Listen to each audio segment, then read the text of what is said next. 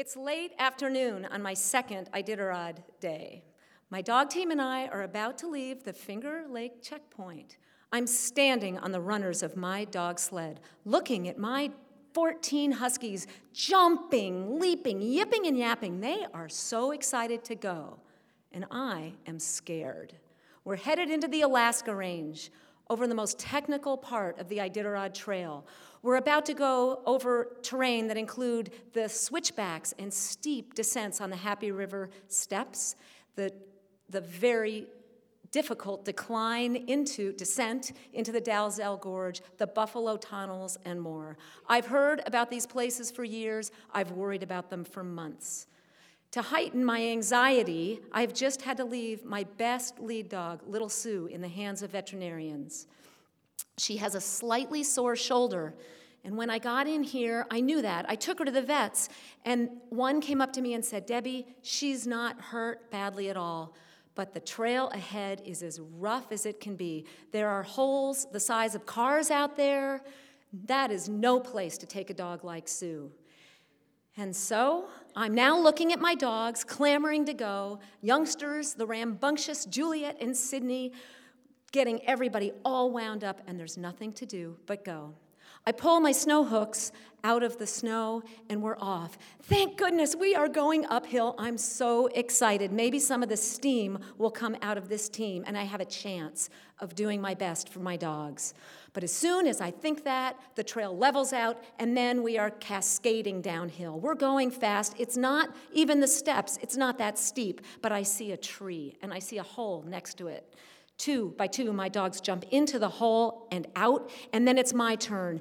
And I do my best. I hold onto the handlebars, but I crash, and I hit the tree hard. The sled leaves my hands. I sit up. My face is caked with snow, and I watch my 14-dog team run off on the Iditarod Trail without me. Whoa, I cry, "Row, you guys have to stop." I know they won't stop. That's not what they do. And I start running. I'm clamoring, clomping, clomp, clomp, clomp in the snow. My Arctic boots are not easy to run in. My mittens are dangling at my side. I'm one flailing mess. All I can think of is I was not good enough for this. I shouldn't be out here, and I see trouble. In my mind, I'm imagining a terrible tangle. I'm imagining 14 dogs in a macrame knot. When Zeppelin and Spot will surely go after each other, Sydney and Julie will panic. Sweet Reno might chew himself loose altogether and go bounding off the trail. I'm running as fast as I can, and then I hear barking. Could it be? Yes, I hear barking, and a running dog team does not bark like this. I go into the trees around a bend, and there is my sled, the snow hook hooked on a tree, my dogs lined out in front, 2 by 2 by 2. At the sound of my voice, they look at me as if to say, "Where the hell have you been?" During the next few hours, we do survive the Happy River steps. It's not all pretty. There is another tree. This time my sled gets hooked on it. It's right here. The dogs are there, and it is up to me to pull the sled off the tree and get down this cliff with a turn at the end. I do it. And at midnight, I pull in to Rainy Pass, high in the Alaska Range, and I'm greeted by the judge. "Debbie, where have you been? We've been worried about you." "Oh, I had a little walk right out of Finger Lake, but I made it." "How does my face look? I know it's bleeding." "There's a little blood, no big deal." He shines his headlamp down the trail, shows me the straw for my dogs, my drop bags, water, and then he shows me this tent all lit up. He said, "It's warm there. You can sleep there tonight." No way am I getting in a tent with a bunch of mushers. I tell him thank you, but I am going to sleep with my dogs. The Happy River steps are behind us. The Dalzell Gorge is ahead. We are fully committed. We leave Rainy Pass in darkness the next morning, but in the next 20 minutes or so, the sky brightens. I planned it that way. I wanted to run into the gorge in daylight, but I didn't plan for the unbelievable beauty we run into in the next few miles.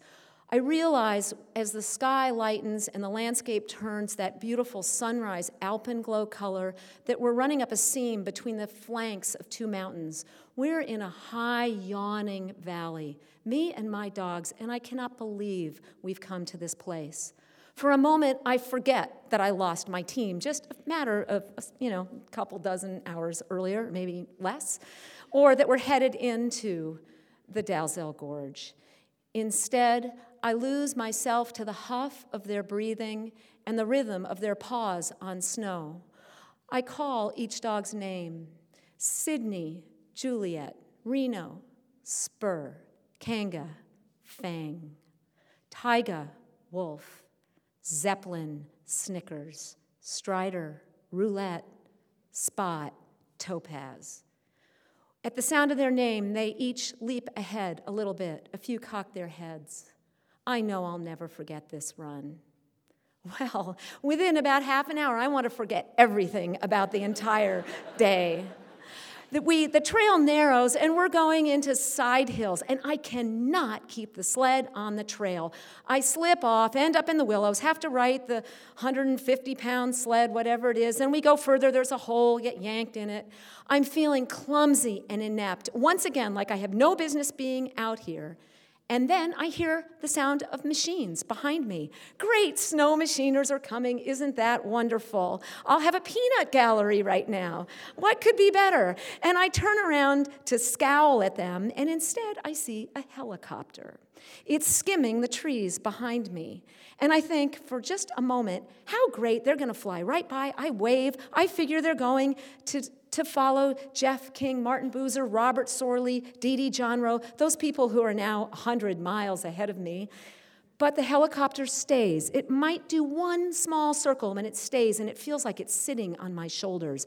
I feel the thwap, thwap, thwap. I see the camera dangling down.